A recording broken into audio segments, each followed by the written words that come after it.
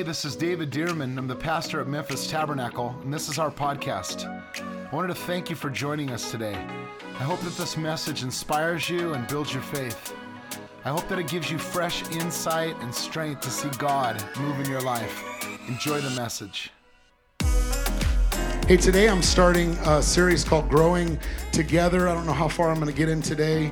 I barely got through. I didn't get through the first one today, but I'll just stop when I need to stop. So, if you didn't get did everybody get a handout? A handout? Just looking for a handout. No, I'm just kidding. No, I have handouts for, I have handouts that when you walked in. If you don't have one, would you raise your hand? Would you raise your hand and someone will get you a handout right here? Just raise your hand. I'd like for everybody to have one because I'm going to be going over this, and I think it'll help you know where we're going here with this. It's called Growing Together. I'm going to be talking for at least 3 weeks on it, maybe 4, but I think it'll be 3 weeks. Called Growing Together, and today's week 1. And the Bible says without prophetic vision, people perish, people cast off restraint. And I want to give you some prophetic vision for our church. I want to walk through some things, but anytime you hear that, it's not just for our church, it's for you, because we are the church. You know, in the Bible says, Jesus said, he who has ears to hear, let him hear. He wasn't talking about physical ears, he was talking about spiritual ears. So let me just ask you today that, would you open up your spiritual ears to hear the Lord? Not just hear my words, but as I'm speaking, as the word of the Lord is being shared, there's an atmosphere of the word of the Lord that's going out, and God will speak to you questions that you've been asking that may not even be exactly what we're talking about, and you just take them and write them down. You'll catch. He who has ears to hear, let him hear what the Lord's saying. But I know the Lord's saying to us something corporately, collectively, but also individually. So open your heart to the word of the Lord. If you have a Bible, just hold it up right now and say this. This is my Bible. It is God speaking to me. So I open my heart today to hear and receive the word of the Lord. Open up to Psalm 92. Psalm 92, verse 13. Psalm 92, verse 13. It's one of my favorite passages. I know it's my wife's favorite passage. And it says this: those who are planted, in fact, read it with me, would you? If you don't have it in New King James Version, just look on your screens. Let's fill this place with the voice of God's word today. Loudly and out loud, let's say, those who are planted in the house of the Lord shall flourish in the courts of our God. Say it one more time. Those who are planted in the house of the Lord shall flourish in the courts of our God. Lord, we open our hearts to your word today. Speak to us in Jesus' name. Amen. Notice it says those who are planted in the house of the Lord. It doesn't say those who visit the house of the Lord. Those who check out the house of the Lord. Those who come around the house of the Lord to see what's going on over at that church. You know that there's some people who don't even know what it's like to be planted in a church. They don't trust the church. Church has hurt me. The church has done things wrong. Can I tell you, no church is perfect? But I found the perfect church. Yeah, you just started going there, didn't you? Twice. I've already gone there twice. Yeah, go there a little while longer. You're going to find an imperfect church. Because the church isn't a building. The church is people. And so if you're expecting a church to be perfect, you're not going to find the perfect church. You're going to be disappointed, and guess who's going to miss out? You are, along with the church that you belong in. But notice what it says. Those who are planted shall flourish. Those who are planted shall flourish. I believe there's a lot of people who aren't flourishing in the things that God's called them to do because they've never been planted. They've never been planted. Well, it's hard to be planted. Okay, then don't flourish. Well, it's vulnerable to be planted. It's true. Do you know, in fact, last week, we were in California this last week. I was visiting my mom and with my family. We were helping her out with some things. And as we were back there, we went to Home Depot. And at Home Depot, we got some flowers to plant in their front, flower beds and such. And we got a few flowers. And here's how it usually goes with that. Tiffany will say, here's what we need to do. And she'll fill up these baskets with flowers. And she'll kind of go place them. Like, they're already in the plastic, things. And she'll go place these flowers where they need to go around the flower beds. And then me and the boys will kind of dig and do the dirty work. You do that. Though I know did step in too. I love you, baby. Okay. So she'll go set those things, and then we'll dig the holes and plant them, okay? What would happen if we didn't plant them? What would happen if she just set them in the right places? Well, eventually they'd either die or they'd be thwarted. See, this is what happens is we want to attend church, be in the location of church, be around a church, be around a body, but we're not planted. Planted means get out of your pot. Get out of your comfort zone. Get out of yourself. Take a risk. Step into the place that God's called you to. Get deplanted from your pot, and get planted into the house of the Lord. I don't like this house. Then go to another house and get planted. It really doesn't matter. You have to be where God's called you to be. Well, I like that church better. Do you know, I don't believe you get to pick your family. Just show up at Thanksgiving. You probably didn't pick them all, right? I didn't pick them. Drunk Uncle, John, and well, I won't keep making comments. But we're sitting here, and you look at your family. That's still your family. You may not be happy with all of them. You may not have picked them, but they're your family. I think the same thing with a church. You don't pick a church because it has everything together. In fact, sometimes the Lord will lead you a church that doesn't have things together because you're supposed to be the fix. All I see when I go there, well, maybe you're the solution to that thing you see. If we're looking for a place that fills just our needs, it's selfish. You never walk into a relationship for what you can get. If you've been married, you'll realize that. You don't walk in and just try to get into a relationship just for a thrill and what you can get and the feeling that you can get. You walk in to give, and in the process of giving, what's happening?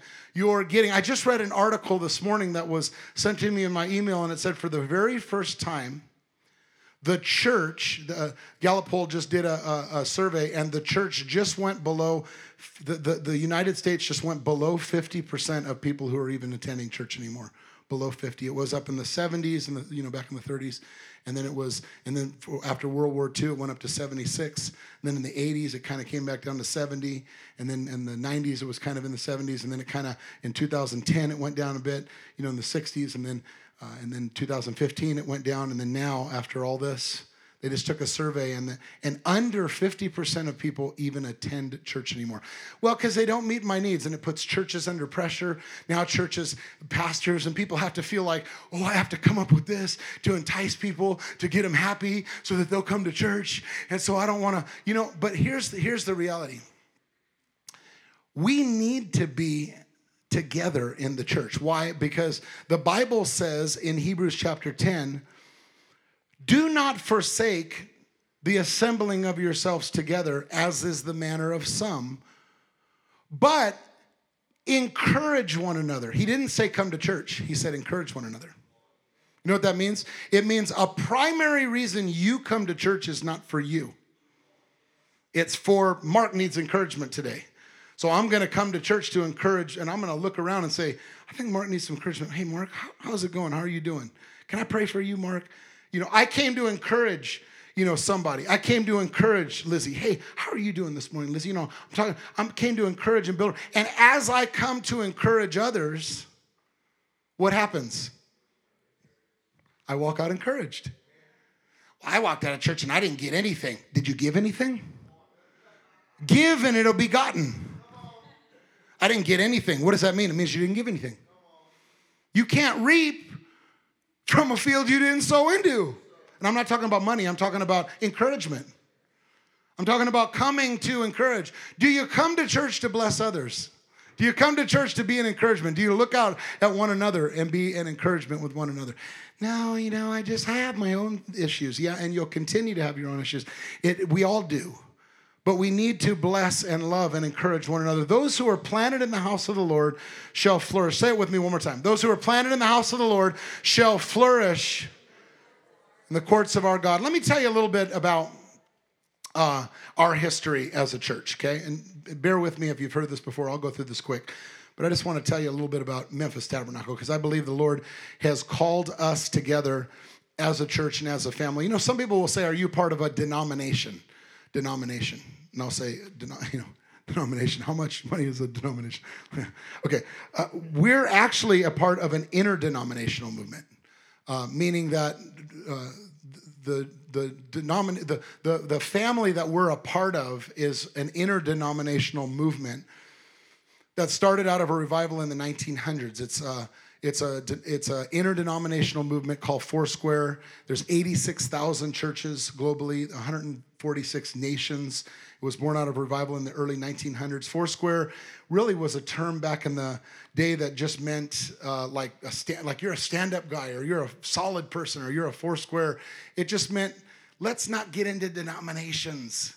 Let's preach Jesus. Let's preach the Word of God. And here's the 4 main points. Let's preach Jesus, our Savior. Let's preach Jesus, our healer. Let's preach Jesus, our baptizer in the Holy Spirit, the fullness of the Spirit. And let's preach Jesus, the soon coming King, that we do believe that there's a heaven and a hell and that we have eternity. So if you believe those things, we're together. That's what this started out back in the early 1900s.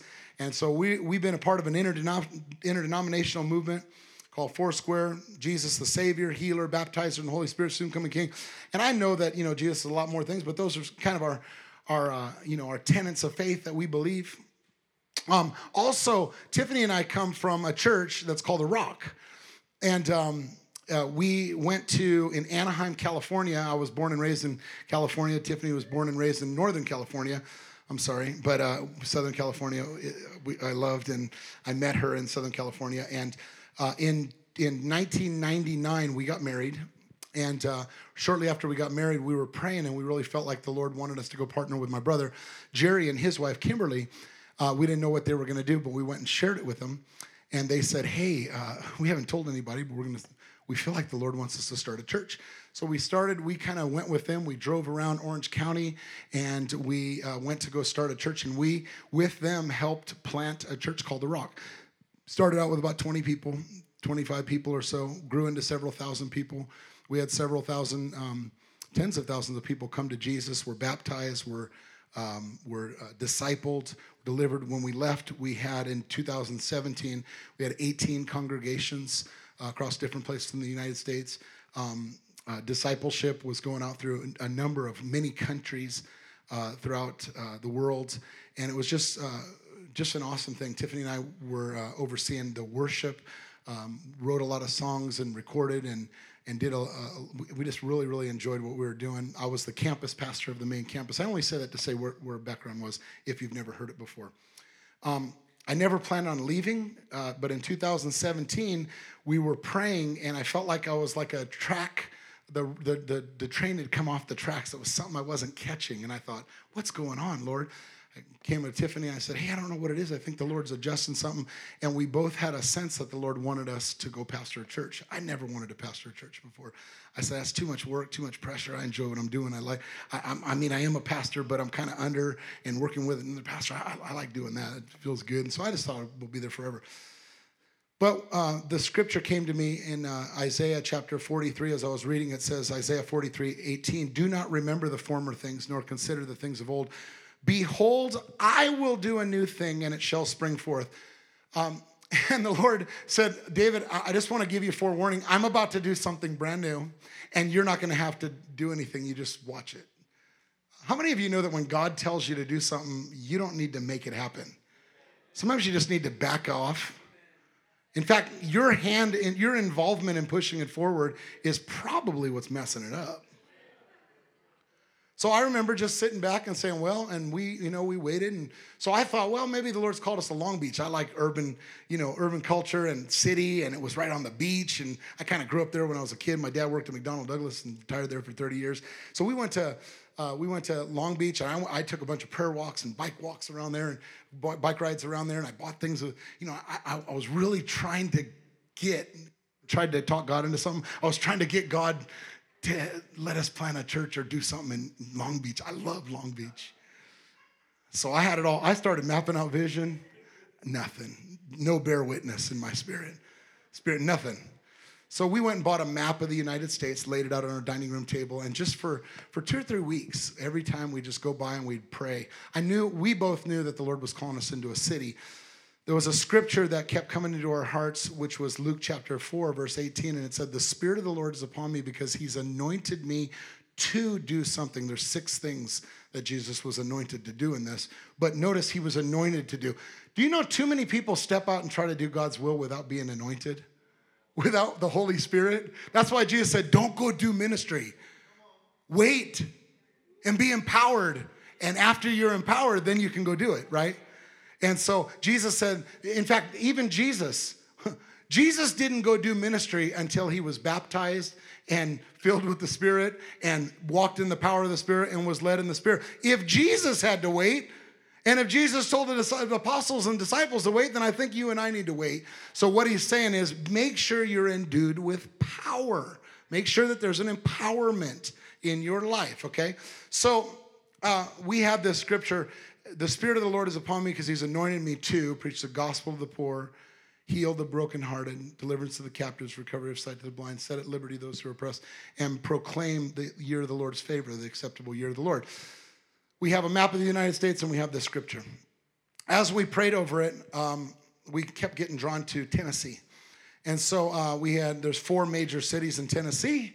We know it's Memphis, there's Nashville, there's Chattanooga, and there's Knoxville, right? 4. And so we began to pray over those 4 cities and said, then I started asking some people, hey, what do you know about those cities? And what do you guys think? And where do you think people would recommend us to move to? Nashville, yeah. Any other city but Memphis. I didn't have anyone recommend Memphis.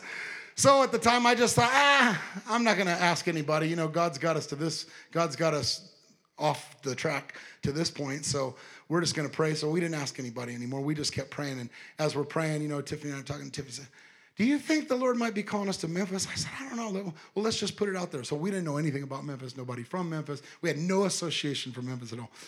All that to say, we just knew clearly that the Lord was telling us you need to move to Memphis. I went and talked to my brother. I didn't want to. I stalled for about 2.5 weeks.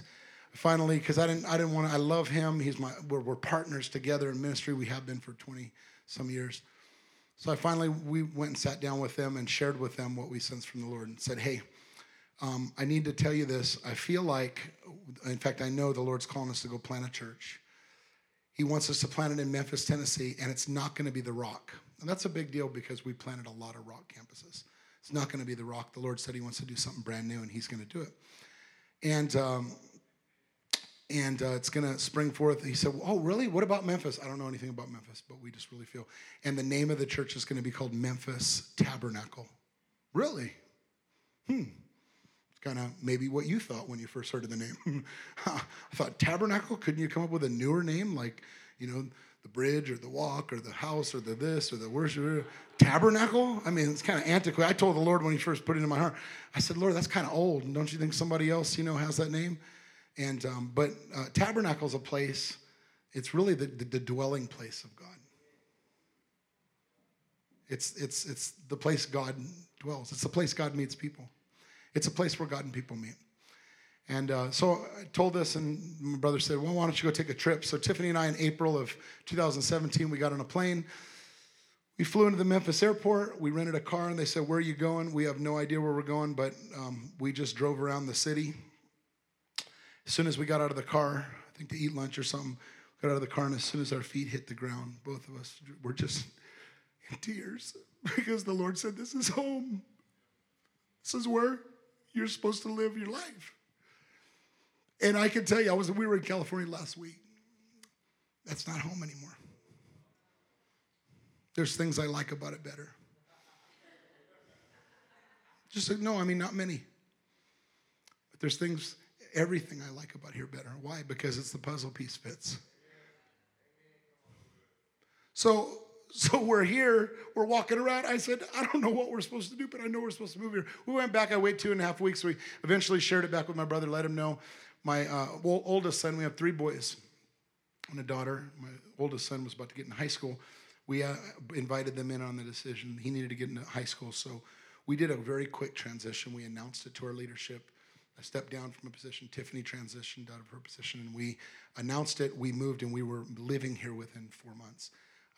Drove our 2005 Suburban, which we still own, and drove it out here and got in a car, and it was, I felt like, have you ever got on a plane ride and you come into the plane and you wonder if the pilot ever flew before? Like it's like, boom. You wonder, man, whoa. Normally they're not like that, but every once in a while you get someone and you think, man, that guy fell asleep. or something. That's kind of how our trip into Memphis kind of felt.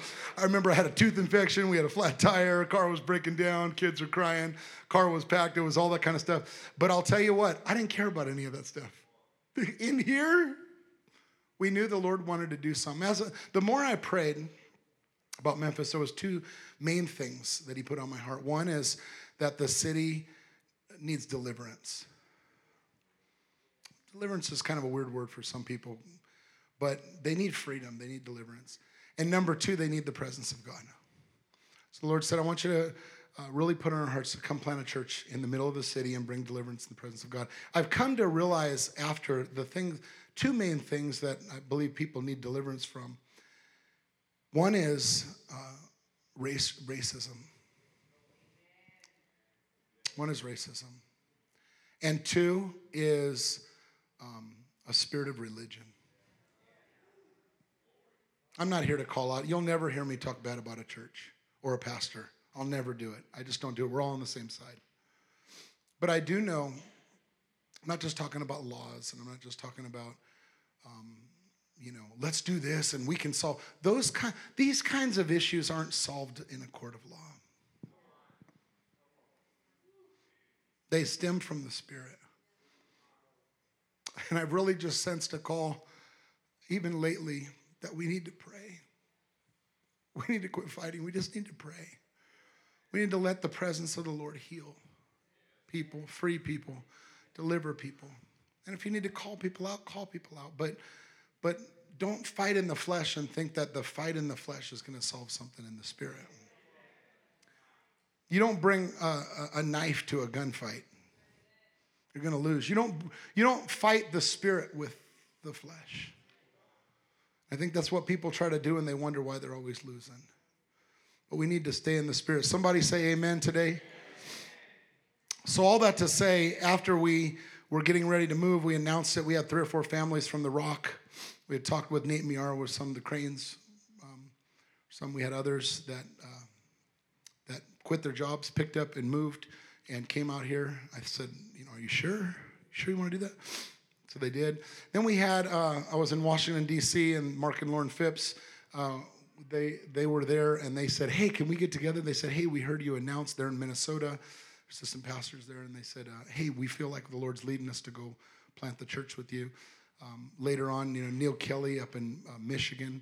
We have Marla Reed over in Arizona. We had several people just from around that just called and said, we heard you're going to go plant a church. We feel like the Lord wants us to go with you. We had probably, when we were starting, including kids, and so we had about 40 or so people that went and started. We planted the church in 2018. We started in homes and prayer, and then we moved to East High School, right in the middle of the city, East High School. And we started on September 9th, 2018. It was pouring down rain that weekend, ruined all of our plans for the bounce house and barbecue and all that kind of stuff, just jacked it all up. But we had over 100 people that came out to that. And then moving forward, we just kept, meeting every week. Moving forward, June the 9th, just 9 months later, June the 9th, on Pentecost Sunday, we ended up purchasing this building and moving into here. On Pentecost Sunday, we moved into here just 2 years ago, and less than 2 years ago. And we spent the time renovating it and getting things going. But then just 9 months later, or then we got into January of 2020, we started Sunday worship and Tuesday prayer. Things are going really good, powerful in the Spirit. The church went, in attendance from 100 to 150 to 200 at that time. Last year in January, we were running 250, 275 and more every single Sunday. And then in March 15th, COVID shuts down everything. And you can't have church anymore. Well, we didn't have any cameras. We didn't have any. I remember the first time I set up my iPhone. That was the microphone and the video phone. I'm glad it was an iPhone 11, the time. But it was horrible. It was just horrible. So we started working on that. And then a few months later, on again Pentecost Sunday on May the 31st of this last year, we began to open up little by little for services again, so that we had kind of 2 congregations, some live and some online.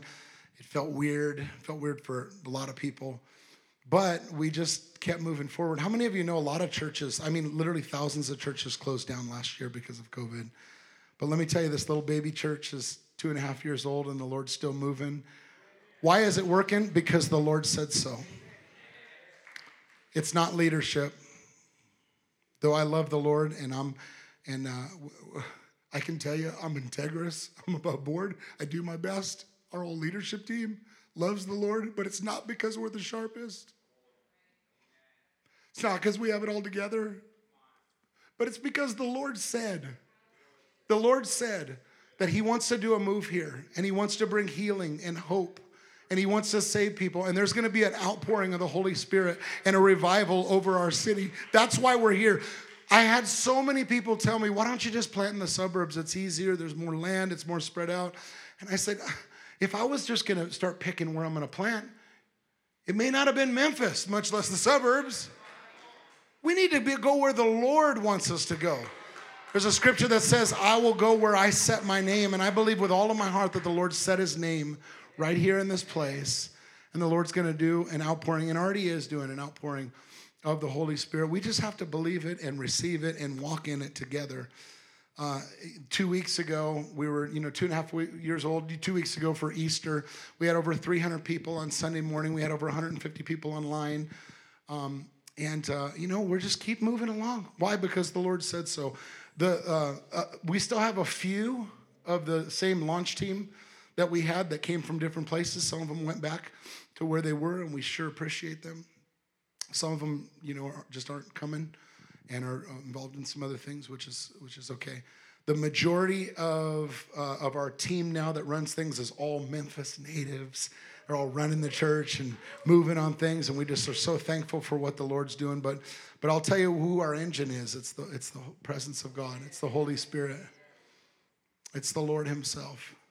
And unless the Lord goes with us, Lord, keep us right here.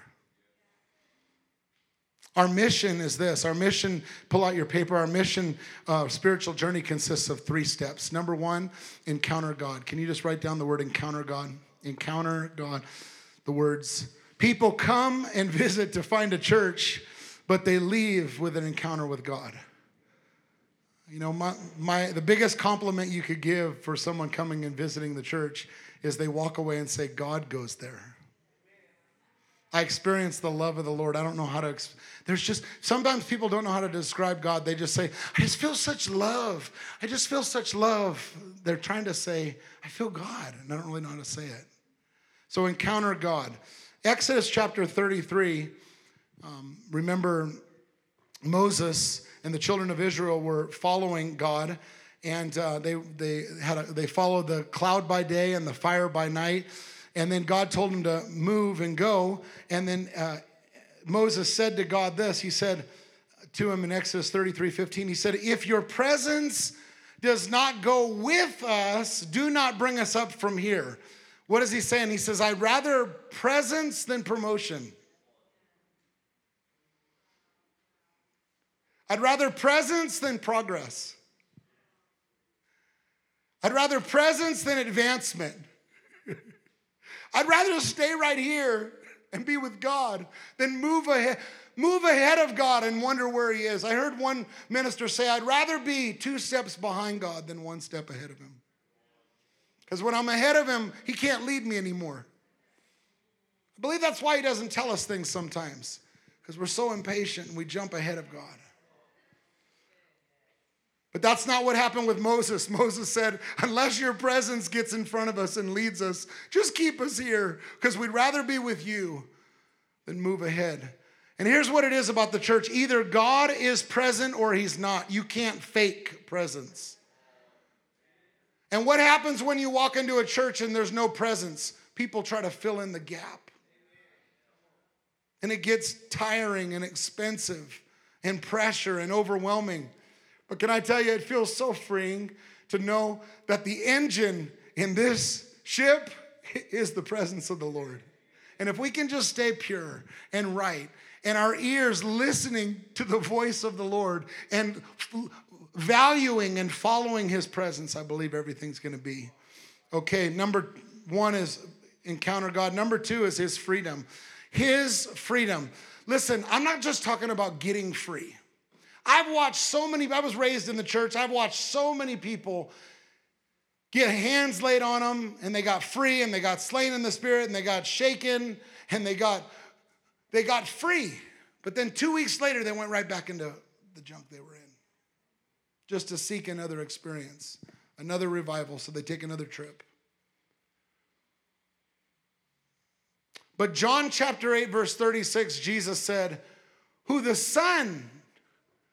the Son makes you free, you shall be, say it with me. If the Son makes you free, say it with me. You shall be free indeed. You know what that means? It means you stay free. I love to have encounters with God. I'm telling you, I've been slain in the Spirit. I'm telling you, I have had Holy Ghost goosebumps. I have had chills. I've danced before the Lord. I've jumped before the Lord. I've laid before the Lord. I've been in revivals. I've been in all kinds of things. But it's not just that experience that matters. How are you when you get up? Are you free? Are you healed? Are you well? Or do you need another experience? That's why encountering God is first. But walking in freedom, His freedom, who the Son sets free is free indeed. We live in a world of Instagram. We live in a world of Facebook. We live in a world of people know how to put the best freedom pictures on there. Right? You ever pulled up one of those pictures and you look and you're like, girl, that ain't her. I saw her yesterday. That's 40 pounds ago. What are you talking about, girl? Throw that filter on. See, we put those freedom filters on. Boy, that boy's ugly. He doesn't look like that. What's he doing? They try to act and walk and get things looking right. Walk into church all dressed up. How are you doing? Blessed. I'm doing good, blessed. You ain't blessed. You're hurting. You need some freedom in your life. Somebody say amen.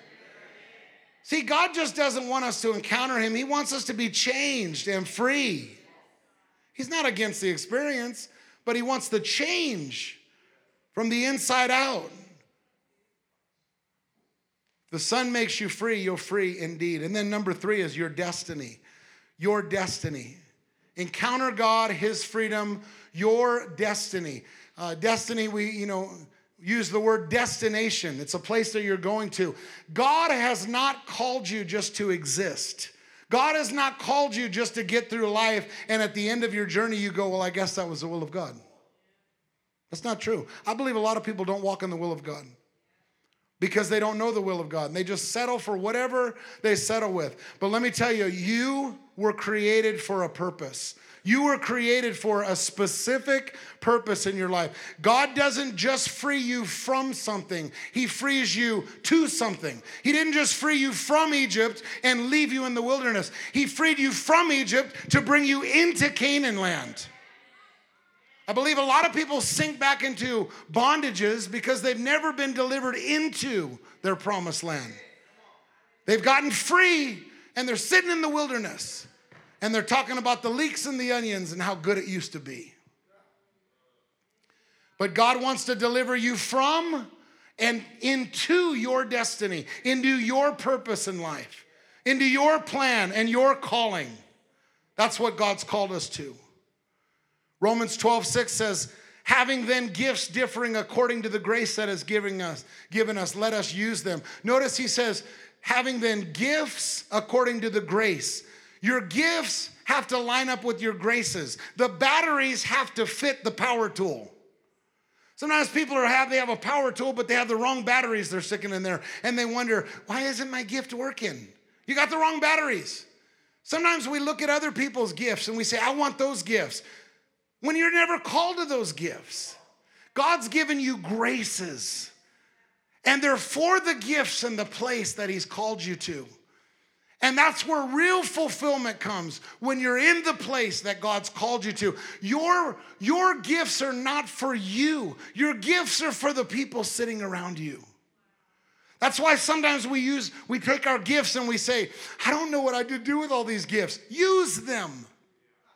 Cook for someone else. Bless someone else. Encourage someone else. Love someone else. The gifts are not for you. They're for those around you. Serve God by serving people. Love God by loving people. Ephesians 2:10 says we're his workmanship created in Christ for good works. Well, I don't believe in works. I'm not talking about works for salvation. Jesus has already paid that in the price. I'm talking about works for fulfillment of your purpose. He's already blazed the trail for you, and you're trying to blaze your own. That's why you're so tired. So what's your destiny? Find where the Lord's already blazed the trail. Follow him. Follow him. Encounter God, his freedom, your destiny. Let me tell you what our vision is. Our vision. Just a little bit of expansion of our mission. You know, I heard someone say, by the way, they said, marry the mission, but date the method. Marry the mission. In other words, your mission won't change. Your mission will always be the same. But your method, your ways to get there might adjust and alter and change. But we're still always going to be going after encountering God, walking in freedom, and live out the destiny. Now, our vision has to do with Jesus' vision, because really, we don't have a different ministry than the ministry of Jesus. Jesus defines his whole ministry with these two verses that I see, and I just want to point you to these two. Number one is John 10:10. John 10:10, Jesus said, and we're answering the question, why did Jesus come? The thief comes only to steal, to kill, and to destroy. But I have come, Jesus is telling why he came to earth. I have come that they may have life and have it to the full. Jesus did not come only for your eternal life.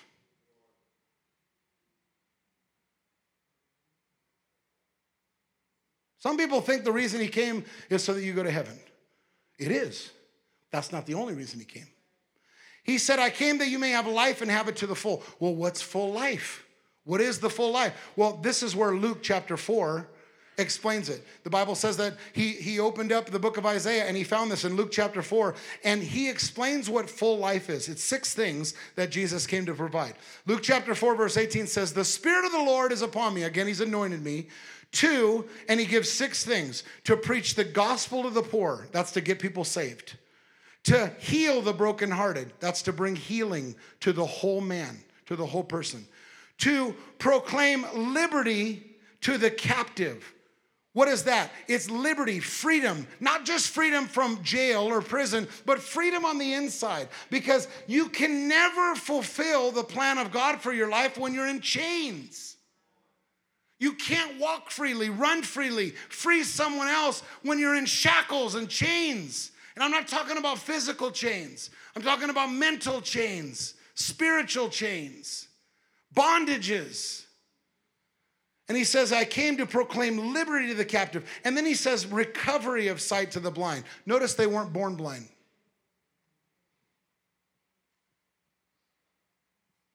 They lost their sight. That's why he said recovery of the sight. What is he saying? There's things that the enemy has pulled you down, got you sick, got you in bondage, and pulled you underneath. And you need recovery. You need restoration. It's like that old car that needs to sit in the garage and get off the road for a while so that you can work on it. You can't drive the car on the road and restore the car at the same time. Some people need to sit under the word of God and get restored.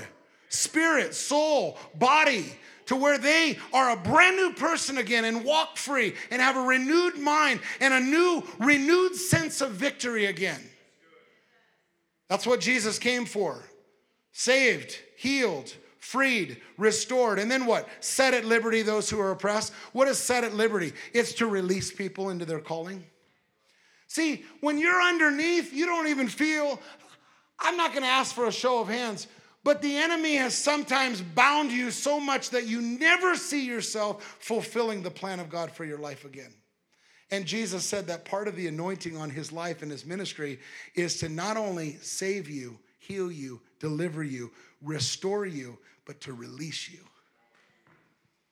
And then I love the last one. He says, and to proclaim the acceptable year of the Lord. One translation says, to proclaim the year of the Lord's favor. has come. In other words, you're not just released and say, let's see how you do. No, you're released with the blessing. You're released with the hand of the Lord. You're released with the favor of God on your life. Listen, Jesus' ministry is our ministry. Our ministry we picked up. Jesus is forever sitting at the right hand of the Father, waiting for his enemies to be made his footstool. Who's going to make his enemies his footstool? Oh, Jesus, I just pray that you'd come down here. Jesus is not going to come down here. He already came down here. He already defeated death, hell, and the grave. It says in Romans chapter 10, not to call God from up above. We're not asking him to come down. He already came down. Then he said, all authority's been given to me. Now you go. Be empowered. He's waiting for his enemies to be made his footstool. What is he waiting for? He's waiting for you and I to realize that we have authority in the name of Jesus to save, heal, free, deliver, release, and call people into the favor of God in their life. That's our ministry. There isn't a different ministry. Well, that church is called to the... No, this is the ministry of Jesus. So life to the full is saved, healed, delivered, restored, released, favored. You ever pulled into one of those car washes? Pulled into one of those car washes and they say, what kind of car wash would you like? You like the $5 car wash where they just squirt that little soap? You know, they go there and you get the dust off your car. Or do you want the car wash that has the hot wax, on there? I don't know what they do, and then they have the one with the tires and a couple more bucks, and then you have the one, and then they have the one with the Armor All inside, and then they have the full package where you have to just check your car in, and he does a complete auto detail. Can I tell you, Jesus' ministry is for you to have a complete detail. But some people are just getting the cheap wash. Going to heaven. See you there.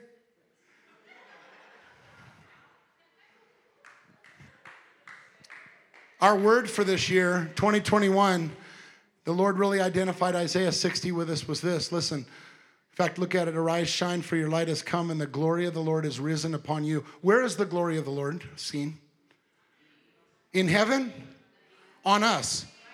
Where do you see the reflection of the Lord? See, you're not the Lord, but you reflect the Lord. The mirror isn't the person, but the mirror reflects the person. The glory of the Lord isn't seen on the Lord. The glory of the Lord is seen on you. But there's so much darkness in this world. I just see all the darkness. Now let's keep reading. For darkness will cover the earth, and deep darkness the people. But the Lord will arise over you, and his glory will be seen upon... Where is the glory of the Lord seen?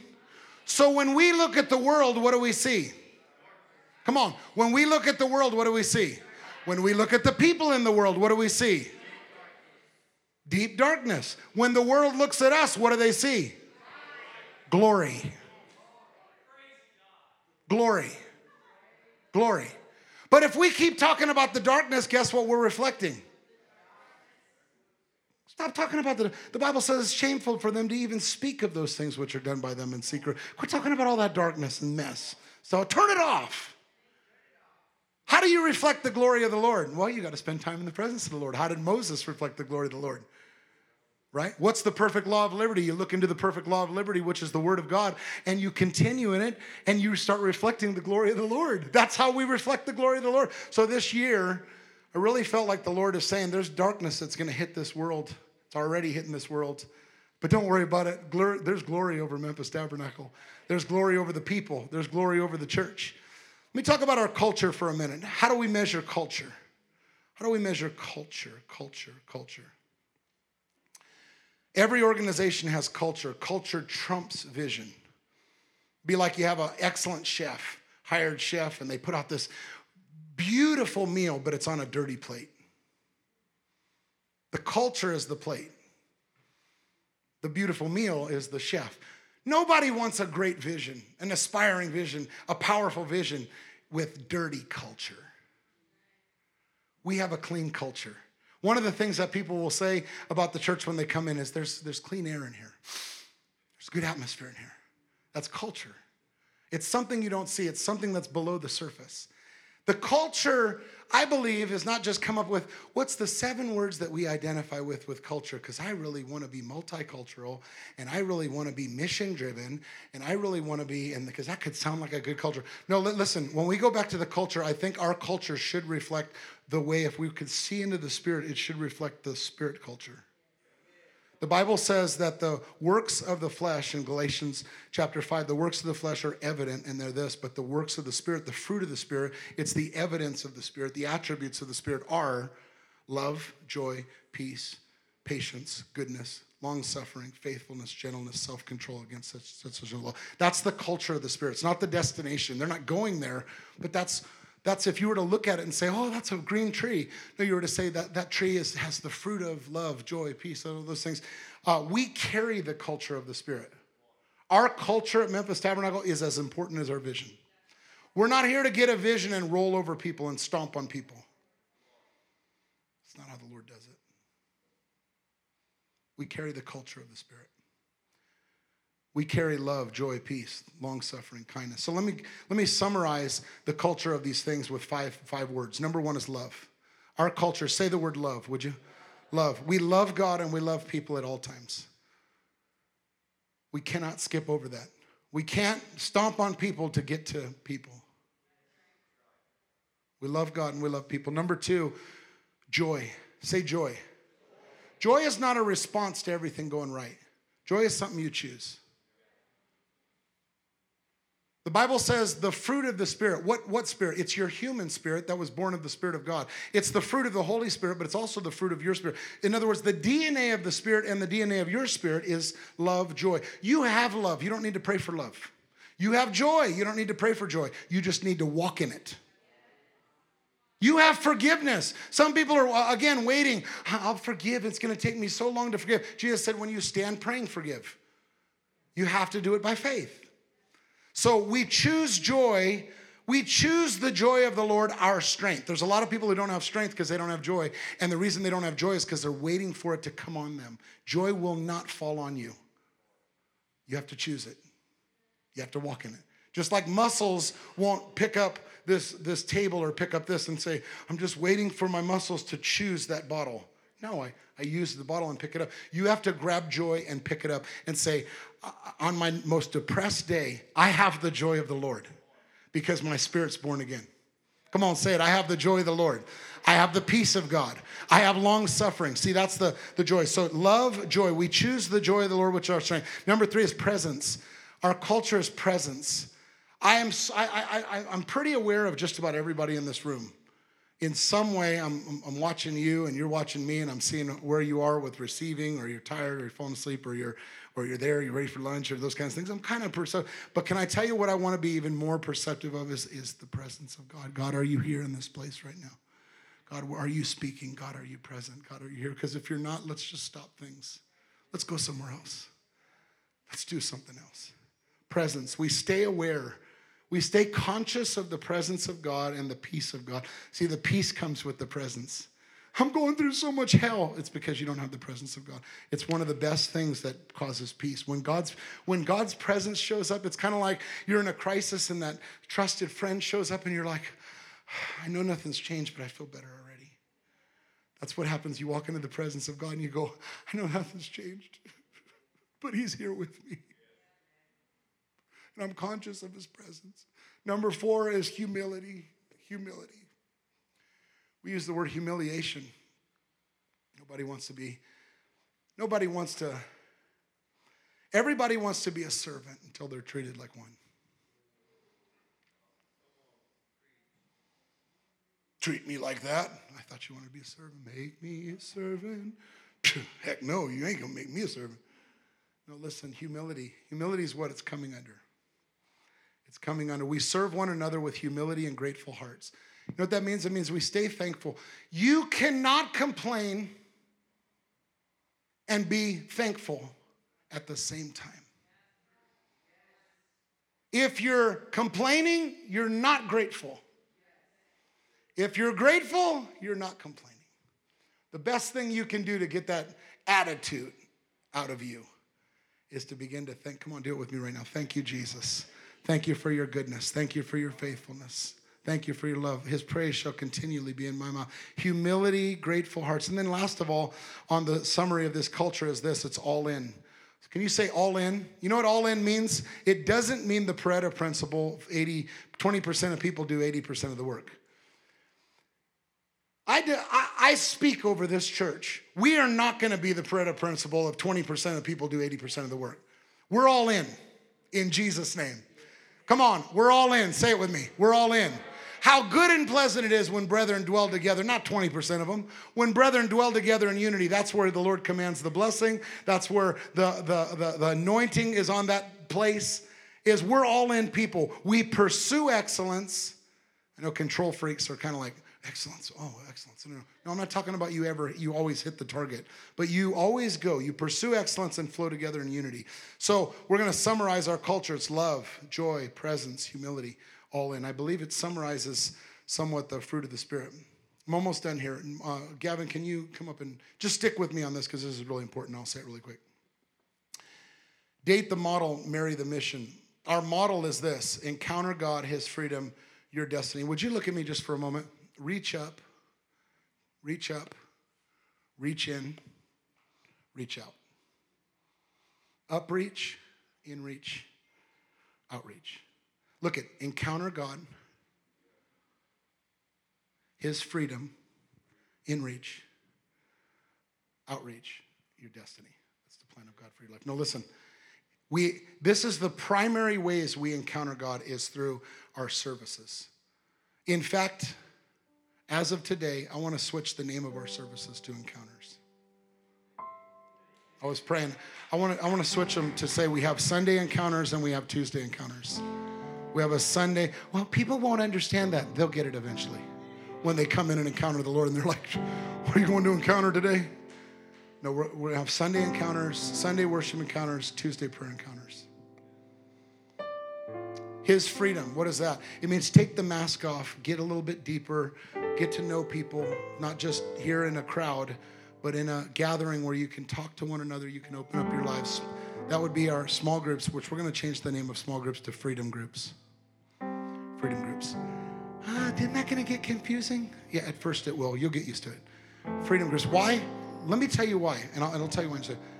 We're going to call it freedom groups, and then teams. Guess what we're going to call our teams? Not dream teams anymore. We're going to call them destiny teams. You know why? Because listen, it's not about getting someone to get the work of the church done. Hey, could you help a brother out? Could you help us? Could you show up a little bit early? Could you do? No, it's all about this. It's all about you finding your purpose and using your gifts to bless others. Using your gifts to reach the world. It's not about a little Christian social club on this cruise ship.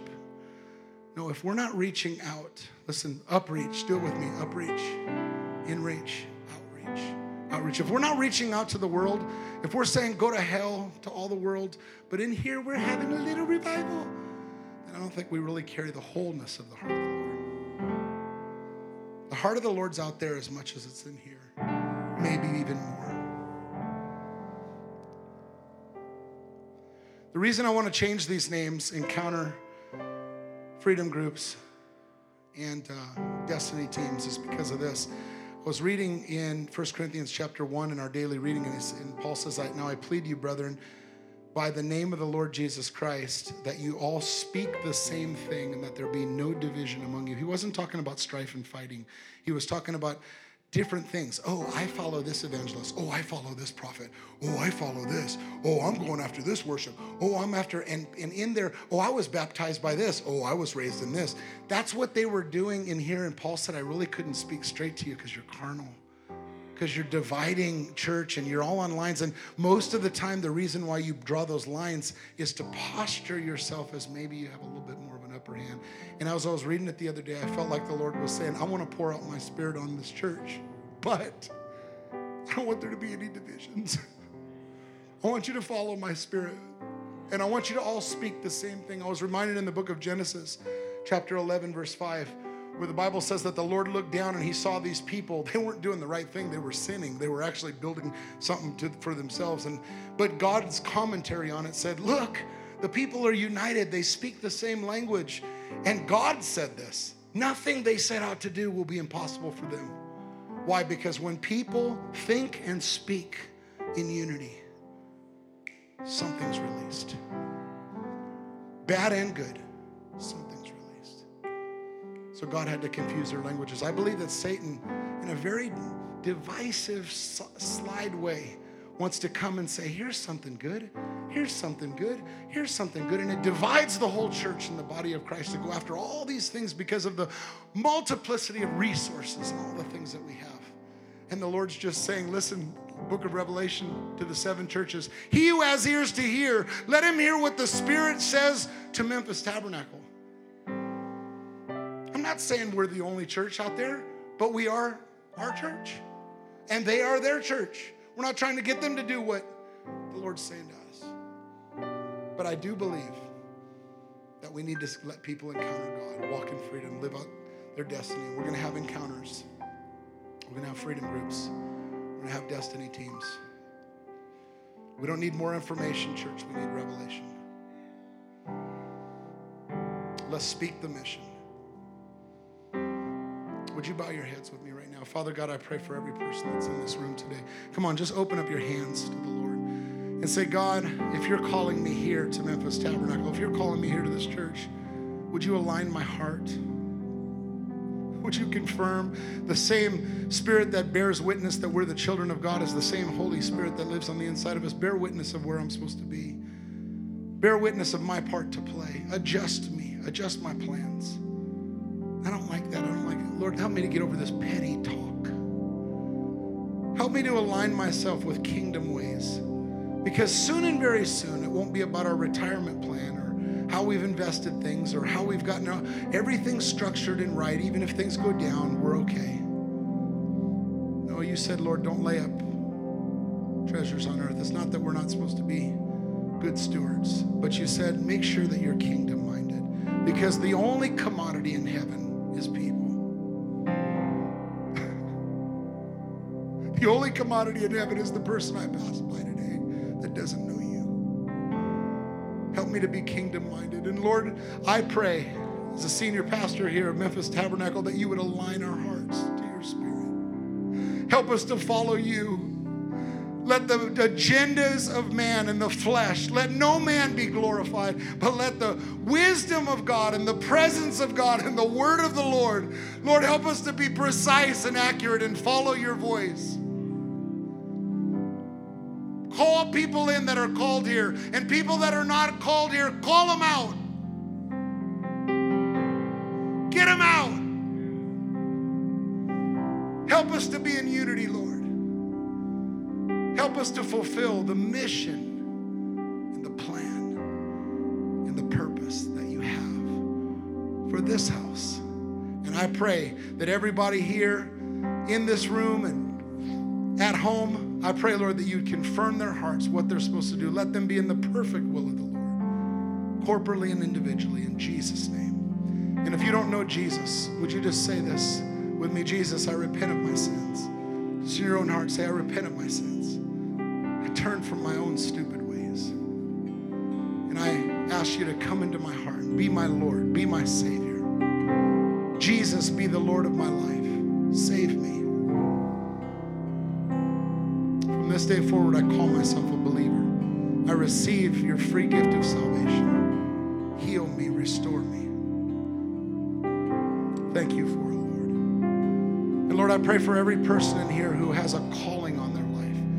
I believe that the Lord is even right now in just these few seconds is restoring callings. He's breathing fresh wind back into your dry morsels, your dry bones, things you've given up on right now. Let me pray over you. If you have a calling on your life, something in your life that you know the Lord's called you to do, would you just raise your hand and I want to pray for you right now all over this room. Lord, I pray, God, for people who have a calling on their life, who you've spoken and they're not here by accident today. And I pray that you'd breathe fresh wind. We put the sails up in the Spirit and we say, Lord, Holy Spirit, would you set the wind into our sails and bring us to the place you've called us to do. We humble ourselves. We repent of our own ways. Let times of refreshing come from the presence. Well, I hope you enjoyed the podcast today. And if you did, I'd like to ask you to subscribe to our show. That way the most recent episode will always be in your feed, ready when you are. God bless you, and I'll see you next time on the Memphis Tabernacle Podcast.